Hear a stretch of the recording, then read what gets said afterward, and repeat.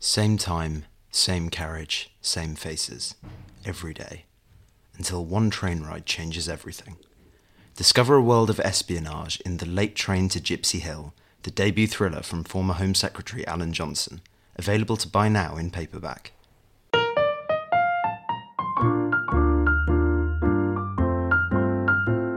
Hello and welcome to the Spectator's Book Club podcast. I'm Sam Leith, the literary editor of The Spectator, and this week my guests are Professor Daniel Kahneman and Professor Olivier Sibony, who are co-authors with Cass R Sunstein of a new book called Noise, A Flaw in Human Judgment. Welcome both of you. I'll start with a very, very obvious question, is what do you mean by noise?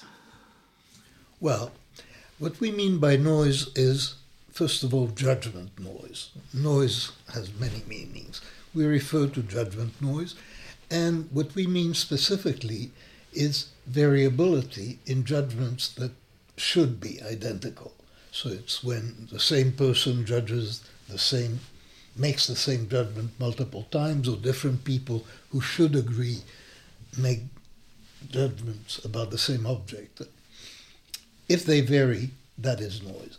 It's like noise in measurement, and in general, it's the easiest way to think about judgment, is to think about judgment as measurement, where the measuring instrument is the human mind. And then you have judgment noise is the equivalent of measurement noise, which is a well-defined concept.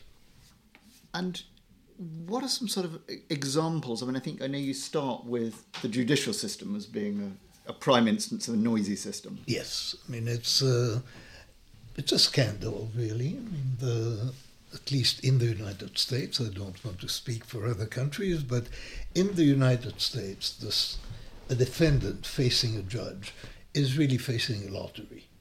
And the extent of the lottery is truly shocking. So just to give you an example from research, if you take a defendant and a crime, the average sentence for which is 7 years, and you take two judges at random and you look at the difference between them, the difference you expect to find is 4 years. So that means really that the defendant faces a lottery. And the lottery is which judge will you face, and then what state of mind the judge is, because it turns out that judges will vary dependent on, whether they're in a good mood, hungry or not. In fact, whether their football team won or lost. Yes, there are some extraordinary... I think you make a distinction, don't you, between different types of noise. There's a sort of system noise and then what you call occasional noise, which is that did your football team win thing. It's extraordinary. There's a paper, I think you mentioned, saying that cloudy weather is good for nerds. Yes, it's a funny study that, it's one of many studies that document this occasion noise that we talk about, which is the influence of extraneous factors that should not influence a judgment on that judgment. So one example is that juvenile judges in Louisiana are more severe when the football team of Louisiana State University has lost the game the previous weekend. And they're even more severe when that loss was an upset than when the loss was predicted. And another one is that the weather has an influence, and that's the one you were mentioning, the weather has an influence on admissions officers in universities who seem to be sensitive to different things when the weather is nice and when the weather is not so nice. When the weather is nice, they are thinking more, it seems, about extracurricular activities. When the weather is cloudy, they think less of those, which is why, as the title of that particular paper summarizes beautifully, clouds make nerds look good. Now, one of the things that we're used to thinking about in terms of errors of judgment is bias, and that's been long discussed, and of course, Danny, your work on it with Amos Tversky kind of uncovered a whole field of cognitive biases that we hadn't been aware of. Noise, as you describe in this book, seems to be more invisible to us. Now, is it a kind of complementary thing? Is it a continuation of the same project for you? It's an extension of the same project. And again, if you think of measurement, it helps a lot to think about measurement, because when you're measuring an object, say a line with a very fine ruler, you're not going to get the same result every time that you repeat the measurement. The variability is noise. The average error is bias. So there is statistical bias, which is a systematic average error, and then there is variability. And you can see that variability and bias are both sources of inaccuracy, are both types of error. And indeed, in the famous mathematical formula for that, which is more than 200 years old, and we owe it to Carl Friedrich Gauss,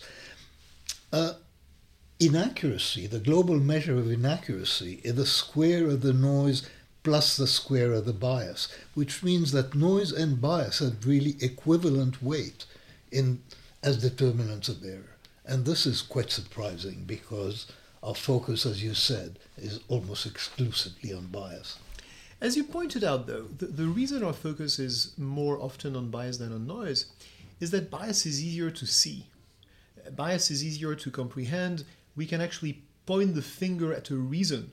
There is a picture we use in the book, and it's always difficult to talk about pictures in a podcast, but I'm going to try, where you imagine that a team of shooters goes to the shooting range and uses the same rifle to shoot at the same target. And if you see a cluster of shots that are in the center, in the bullseye, you see they're great. If you see a cluster of shots that are not in the bullseye, that are all in the same place but the wrong place, you immediately ask, what is wrong with the rifle? Or what is wrong with the wind? You immediately think of a cause, of a reason for that type of error. A sort of That's systematic bias. and consistent error. Systematic and consistent error is the definition of bias. It's a shared error. All your shooters are making the same mistake. That begs the question, why? And because it begs the question, why, you find a reason, and you can actually predict that if a 6th and a 7th and an 8th shooter take the same rifle and shoot at the same target, they're going to shoot in the same place. Now, if what you do see is not that bias, that shared error, but a random scatter of shots around the target, you simply say, well, they are not great marksmen, these guys. You don't ask yourself why. You stop there. You're content to look at the noise and you don't look any further. And that's why bias gets a lot more discussed, basically. It's a lot more visible than noise. And there is another reason, which is that you can see bias in an individual error. That is, an individual error looks like bias, or bias, because it's an average, looks like an error. Whereas noise is, you cannot point to a particular error and say this is noise.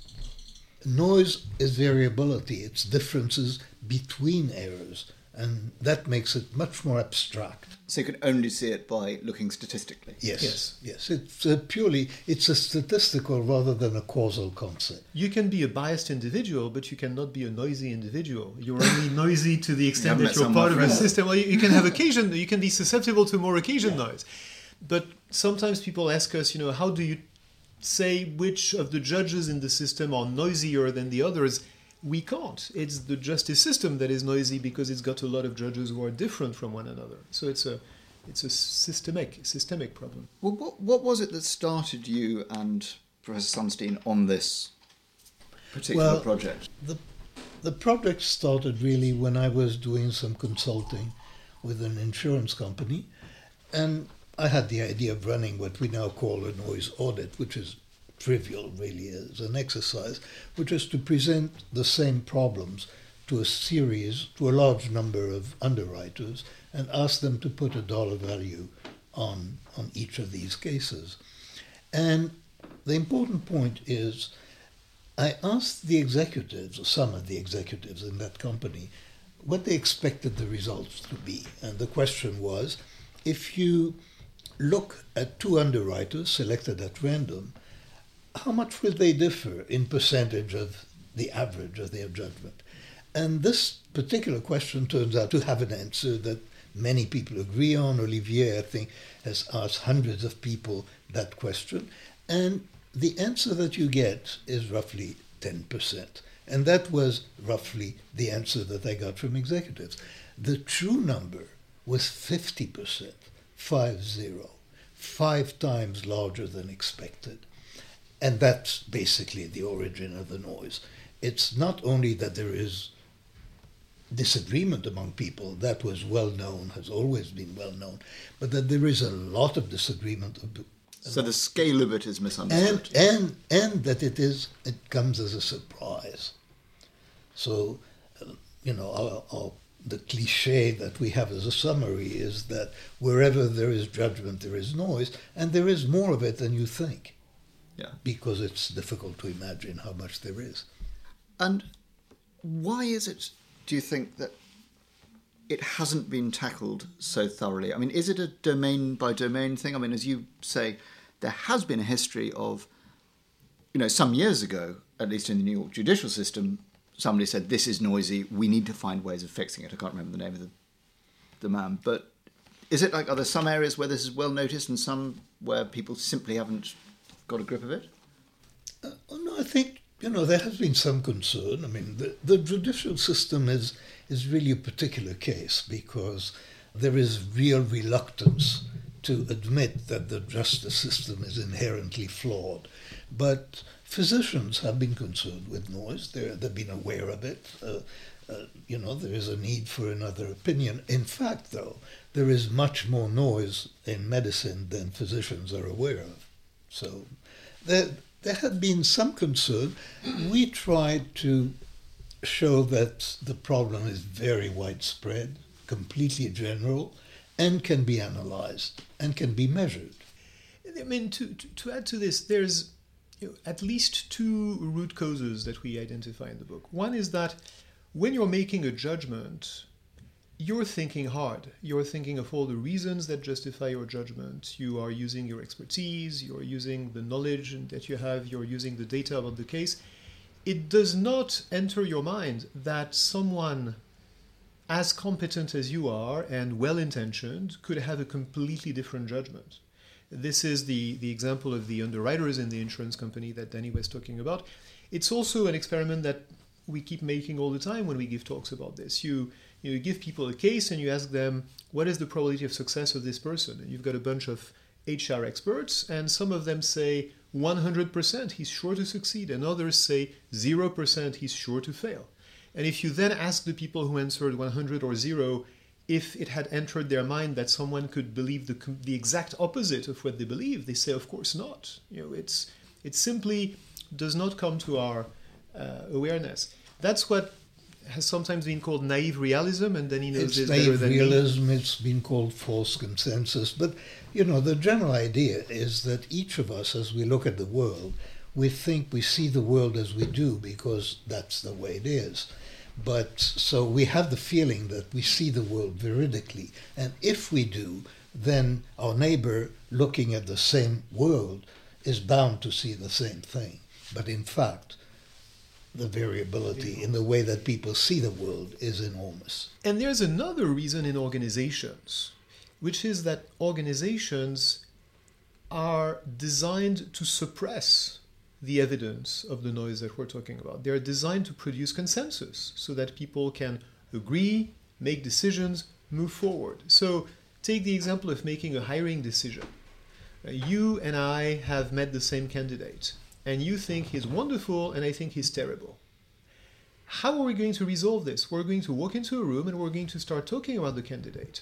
And if you're my boss and you speak first, it's very likely that I will soften my judgment about the candidate to bring it closer to yours. And in all sorts of subtle and not so subtle ways, this happens all the time in organizations, and the extent of the noise, the amount of variability in judgments is rarely exposed in the way that the noise audits that he was talking about exposes them. It's indeed, it's very rare for multiple underwriters to be looked to be performing exactly the same task. So in many domains, the standard is that one judge makes a judgment. This is true in the justice system. It's also true in the patent system and in many others. Yes, you make the point that actually sometimes these aren't verifiable. How do you get round that when it comes to dealing with noise? One of the beauties of the concept of noise is that you don't need verifiability to measure noise. You do not need the true answer. And if you take the figure that Olivier was describing earlier of shooting at the target, if you turned it around so that you saw only the back of it and didn't know where the bullseye was, you would still see the variability. So you can see noise without knowing the true answer. And noise is a problem even when you don't know the true answer. There is no true objective value of how many years of prison a defendant should get for a particular crime. But if one judge says that is 1 year and another one says it's 15, you know you have a problem. Yeah. There does seem to be one respect in which noise seems to be advantageous. You talk about the wisdom of crowds idea. Francis Galton, the great statistician, was the discoverer of this. But at the same time, you say, the vast numbers of, noisy estimates will converge on something that's uncannily like the right answer. But then you also say, on the other hand, you have group polarization, which seems to tell us the opposite lesson. How do those things combine? Actually, the term wisdom of crowd is widely misunderstood, because when you take a very large number of judgments, you are guaranteed to eliminate noise, but you're doing absolutely nothing to bias. So that, in fact, there is no guarantee that a lot of people, when they make judgment, are going to converge on the right answer. There is a guarantee that the average will converge, but it could converge to a biased answer. So crowds, in that sense, are not wise. What the average of a crowd judgment is, it is not noisy. Noise you can eliminate by aggregating judgments. Bias you cannot reduce in that way. And in that sense, I think, the person, Sir Yekish, who made the concept of wisdom of crowd so popular, made a real disservice, because crowds are not wise on average. Statistical groups are wise on average, because you can actually take the average of a lot of independent judgments that are a priori unbiased, and if they are unbiased and you take out the noise, they will be, as you point out, uncannily close to the correct answer. That's the classic Galton experiment, or the one that you can replicate with a jar of jelly beans in a classroom, which I'm sure all your listeners have heard about. As soon as you have groups working together and discussing an issue, you introduce biases because of the sorts of social influences and social mechanisms that I was alluding to earlier. And the amount of bias you introduce in doing that is likely to be much greater than the amount of noise you're taking out by averaging the judgments of those people. And that's why a group is rarely wiser than the individuals that compose it. The statistical average of the members of the group could be wiser if you actually ensured the independence of those judgments. But that's what organizations are not very good at doing. It is wiser, but it is not less biased. That is, in the absence of bias, you can eliminate noise and eliminate error.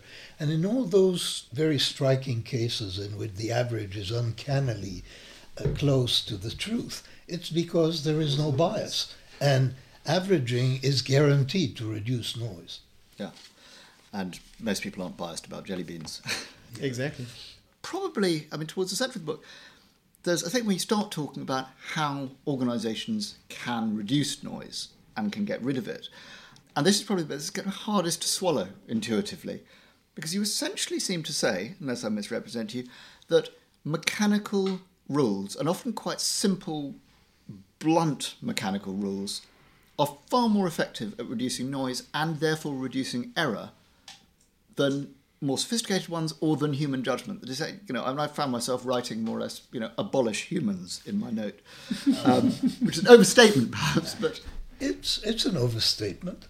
But the truth is that human judgment has been compared to rules, to very simple rules for aggregating available information. This kind of research has been going on for about 70 years, and the result is unequivocal. Rules are better than judges, or at least as good. And the advantage of rules is straightforward. Rules are noise-free. Humans are noisy. And indeed, if you manage to remove the noise from human judgments, you improve it. But that turns human judgment into a rule when you remove the noise from it. Now, your surprise at reading this, or your puzzlement, is widely Dismay. shared. Your dismay is widely shared, and the fact that this research has been done 60 or 70 years ago does not mean that it is widely known or widely used. On the contrary, it is essentially ignored, and people, by and large, still strongly believe that their individual ad hoc case-by-case judgment is much better than the application of a blind standardized rule.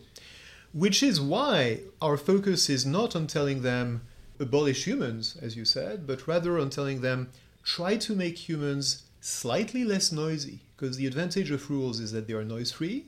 If you could be a slightly less noisy human system, you would retain the benefits of human judgment, but at the same time reduce the noise. That's the focus.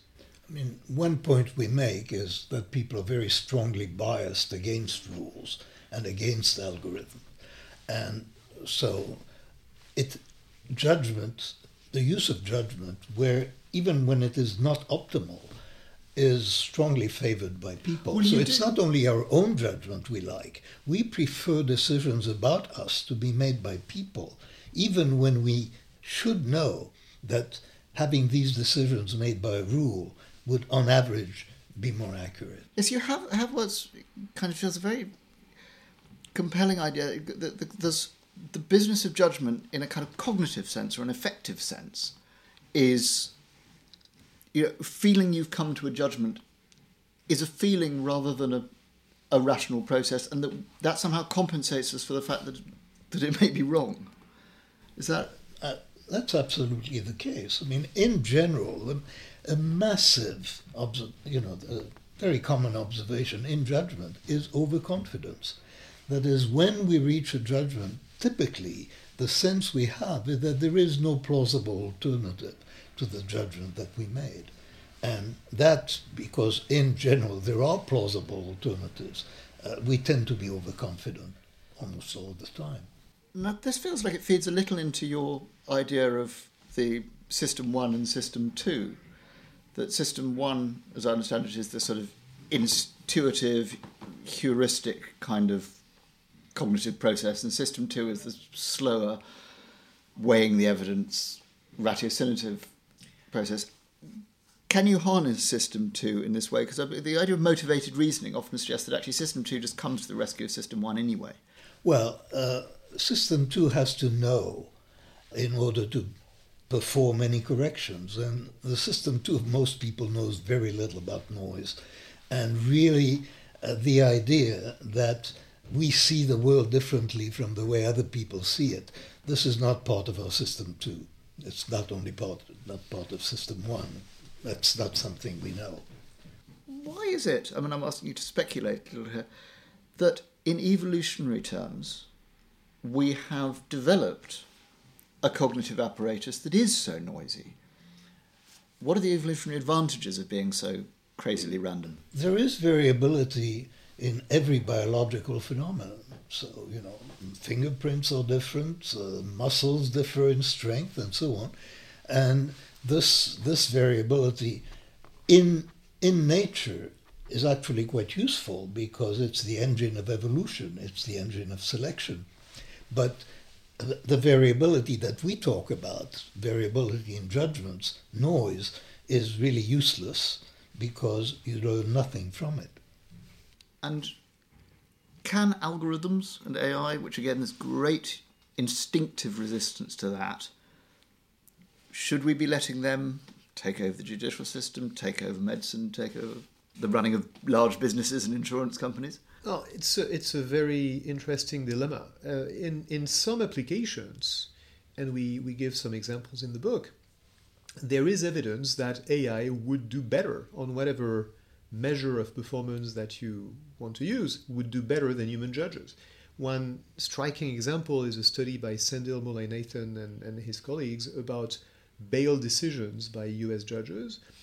Do you care about having fewer people in prison for the same number of crimes? AI can do that. Do you want to have as many people in prison but fewer crimes? AI can do that. Do you want to have less racial discrimination? AI can do that. Do you want all three at the same time? AI can do that too. It will do better on any mix of these objectives than human judges will. Are we prepared to have bail decisions be made by an AI? That's the fundamental question. I think the answer is no. And I think Do you think that's the wrong answer? Well, I think it doesn't matter whether I think it's the wrong answer. I think the answer is that society is not prepared to do that. And for many applications that we care about, we're going to want humans to be in control. So our key message here is to say, let's try to help humans to be less noisy in the way they make decisions, because of course there will be more and more applications of AI for technical decisions. It's probable that 10 years from now, the idea of having a radiologist look at your X-ray images and try to make sense of them will seem a little bit obsolete, right? But when it comes to judgments like granting bail, sending people to jail, making strategic decisions in companies, I don't think we're going to want to give those up. I think we have to improve them. And how can you improve them? How do you introduce an element of the mechanical or the rule-based or the dispassionately, statistically structured into human decision-making? Because you've got quite a lot on this. In the first place, we really address organizations more than individuals. I have never been very optimistic about the possibility of helping individuals improve their thinking, because I've been studying that problem for decades and not improving my thinking. I think organizations have the opportunity to apply procedures, and organizations have the opportunity to design procedures that will reduce error. And so our efforts when we were thinking of mitigation and improving judgment were addressed to organizations and to the design of procedures. Yes, there seem to be some advances on this in medicine. I mean, the sort of checklists rather than...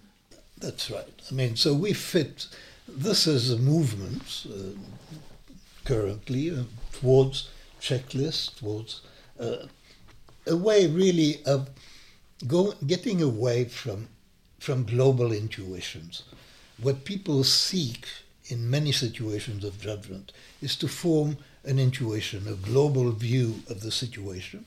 That typically comes with very high confidence and therefore with subjective comfort. And when you go to get away from this, you want to break problems into dimensions or into checklists, and breaking up problems is the way of controlling or delaying intuition. Getting rid of intuition. One of the peculiar sort of wrinkles in this, you talk about how people are, one form of judgment we make is a prediction about the future. You talk about, obviously, how extraordinarily overconfident we tend to be about predicting the future. And yet you do mention these much, certainly in this country, much touted, this idea of these super forecasters, people who turn out to be weirdly good at predicting the future. What is it, as you describe it, that accounts for these people's abilities? What are they doing right? Well, we didn't do that research. Phil Tetlock and his group, who worked with super forecasters, tried to answer that question. What makes them great? Is it that they're smarter? Yeah, they're a little bit smarter than average. Clearly their IQ is a bit higher, but that doesn't seem to be the big difference. Is it that they're more knowledgeable? No, it's not, because when you actually compare them with CIA analysts who have access to a lot more information, they still outperform the CIA analysts at making forecasts. What seems to be the main differentiator is that they are willing to change their minds. They are actively open-minded. They are looking for information that would prove them wrong. They are actively trying to cut out the noise, basically. They are actively trying to eliminate the variability in judgments and to change their mind as quickly as they can.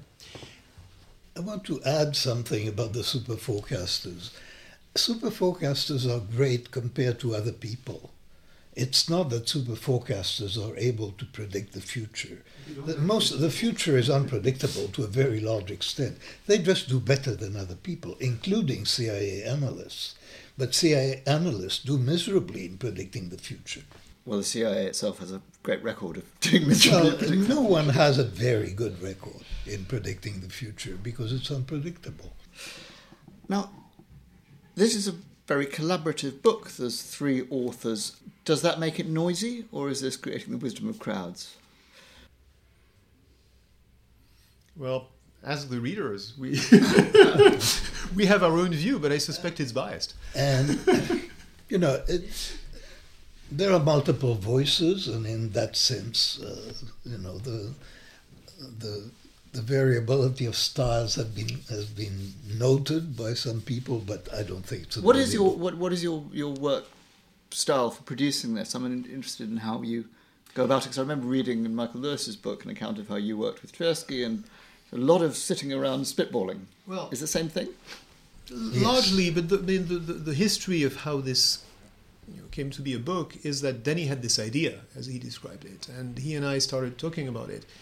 And after a while, it became clear that there was a bigger idea there with societal and philosophical and legal implications. And this weird combination of a psychologist, a management professor, and a legal scholar actually covered more of the bases that we needed to be covering to cover this topic. And it's unusual, but I actually think it's a mode of collaboration that we should see more of, because it helps you to cover a lot more ground.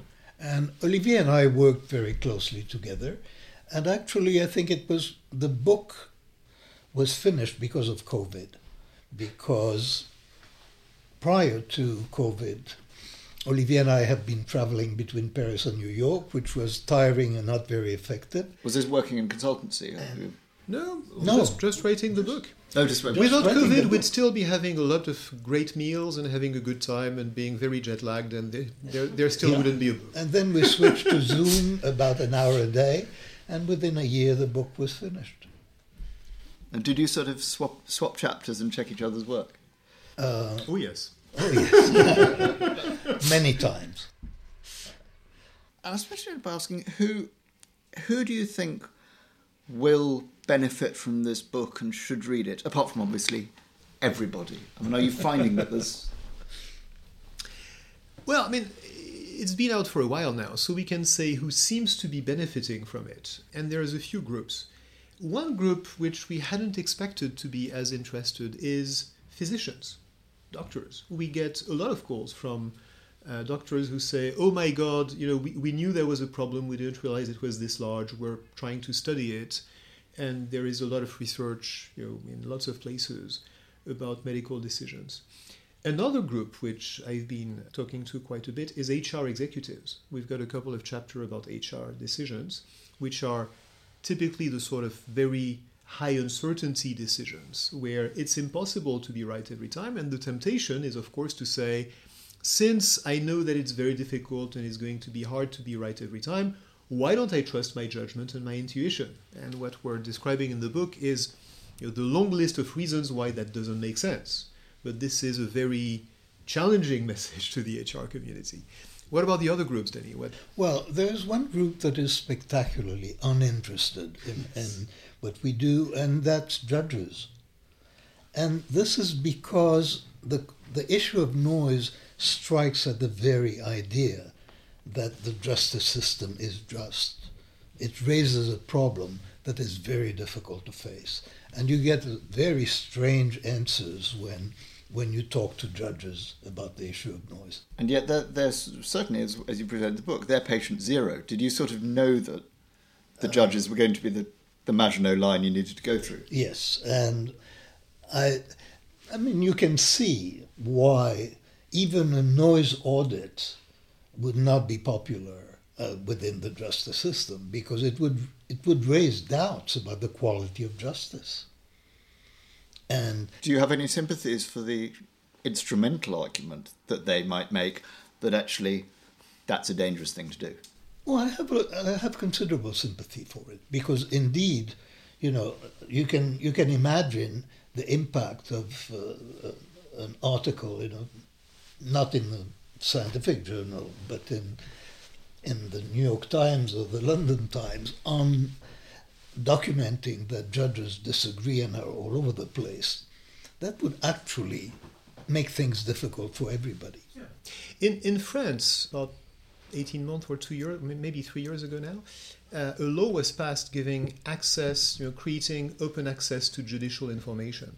A provision of that law makes it a criminal offense punishable by 5 years in prison to make the sort of noise audit that we're describing public. Really? Yes. So if you analyze the public, information will be made available publicly, but if you use it for individual level predictive purposes, which is a bit fuzzy in the way it's described in the law, that's a crime punishable by 5 years in prison. It's very clear why that has been made a criminal offense, right? You do not want to decredibilize the system by making it possible to do the sort of analysis that says, if you are in front of Judge Kahneman, he is biased and he's going to sentence you to a much higher sentence than Judge Sibony. That would be instrumentally, as you say, a real problem. But I don't think, personally, as a citizen, that suppressing the right to analyze this information is the answer. That's extraordinary. Has there been much debate? Pushback against that? Because it's. Your countrymen are great ones for pulling up paving stones and driving no tractors across No one's even motorways, heard about this, except for a few lawyers who specialize in this type of law. It's gone completely unnoticed. When I presented the material in front of a group of judges in the United States, and there was a preliminary discussion of what we would talk about, they wanted to talk about noise in medicine. So, and does noise in economics? I mean, is the idea that, for example, hedge fund managers and so on are noisy? Does the market sort that out, or is that something that equally needs looking at? So investment professionals are another community that is really, really, really interested in this topic. The market does sort it out, of course, right? So and that is not noise. If you are buying and I am selling the same security, you're buying because you think it's undervalued, I'm selling because I think it's overvalued. Our disagreement is necessary for the market to exist. Without disagreement, there is no trade. The problem of noise is if you and I are not on both sides of the same trade, but are supposedly interchangeable analysts in the same firm deciding whether to buy or sell that particular security. And if you are an investment firm and you've got a number of different analysts who are making those calculations, you assume that they're applying the same rules, just like the insurance company assumes that the underwriters are applying the same rules. That assumption, just like in the insurance company, is of course plain wrong. There is a lot of noise in the way your analysts are making those evaluations, and a lot of investment firms are trying to introduce procedures, in the way that Danny was describing, to make their investment decisions less noisy. And are they working? I mean, are we seeing, since the publication of your book, a new secondary market in noise auditing emerging? We think a market is emerging. We are not actually serving that market, so we wouldn't know. We've actually given out the instructions manual in an appendix of the book to make it clear that we're not in the business of doing noise audits. And anyone who wants to do a noise audit will find a very detailed recipe for how to do it in the book. Very good. Well, there's a recipe and much more that is fascinating besides. Daniel Kahneman, Olivier Sibony, thank you very much indeed. Thank you. Thank you.